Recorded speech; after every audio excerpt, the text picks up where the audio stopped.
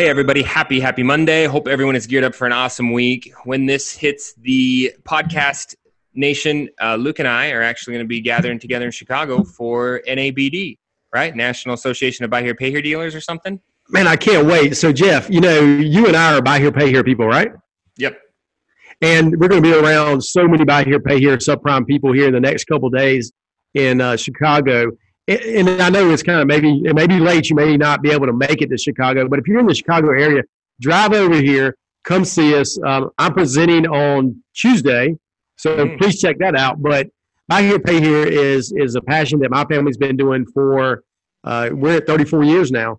And it's something that's a really good profit center. And it connects to customers so well that I'm so passionate about it, Jeff. Mm-hmm. There's opportunities, and our caveat would be get educated before you do it, because Buy Here, Pay Here is not car sales. It is car sales. You can make a lot of money, and you can lose a lot of money doing this business. So you got to get educated. Get educated first. If you think you can just tote some notes at your lot, nah, you're going to be in for you're just going to give yourself an ulcer. So no doubt. Happy Monday, guys. Look forward to our Thursday podcast. We speak with Matt McMurray, all about fixed ops. Can't wait. It's going to be awesome. All right, Luke.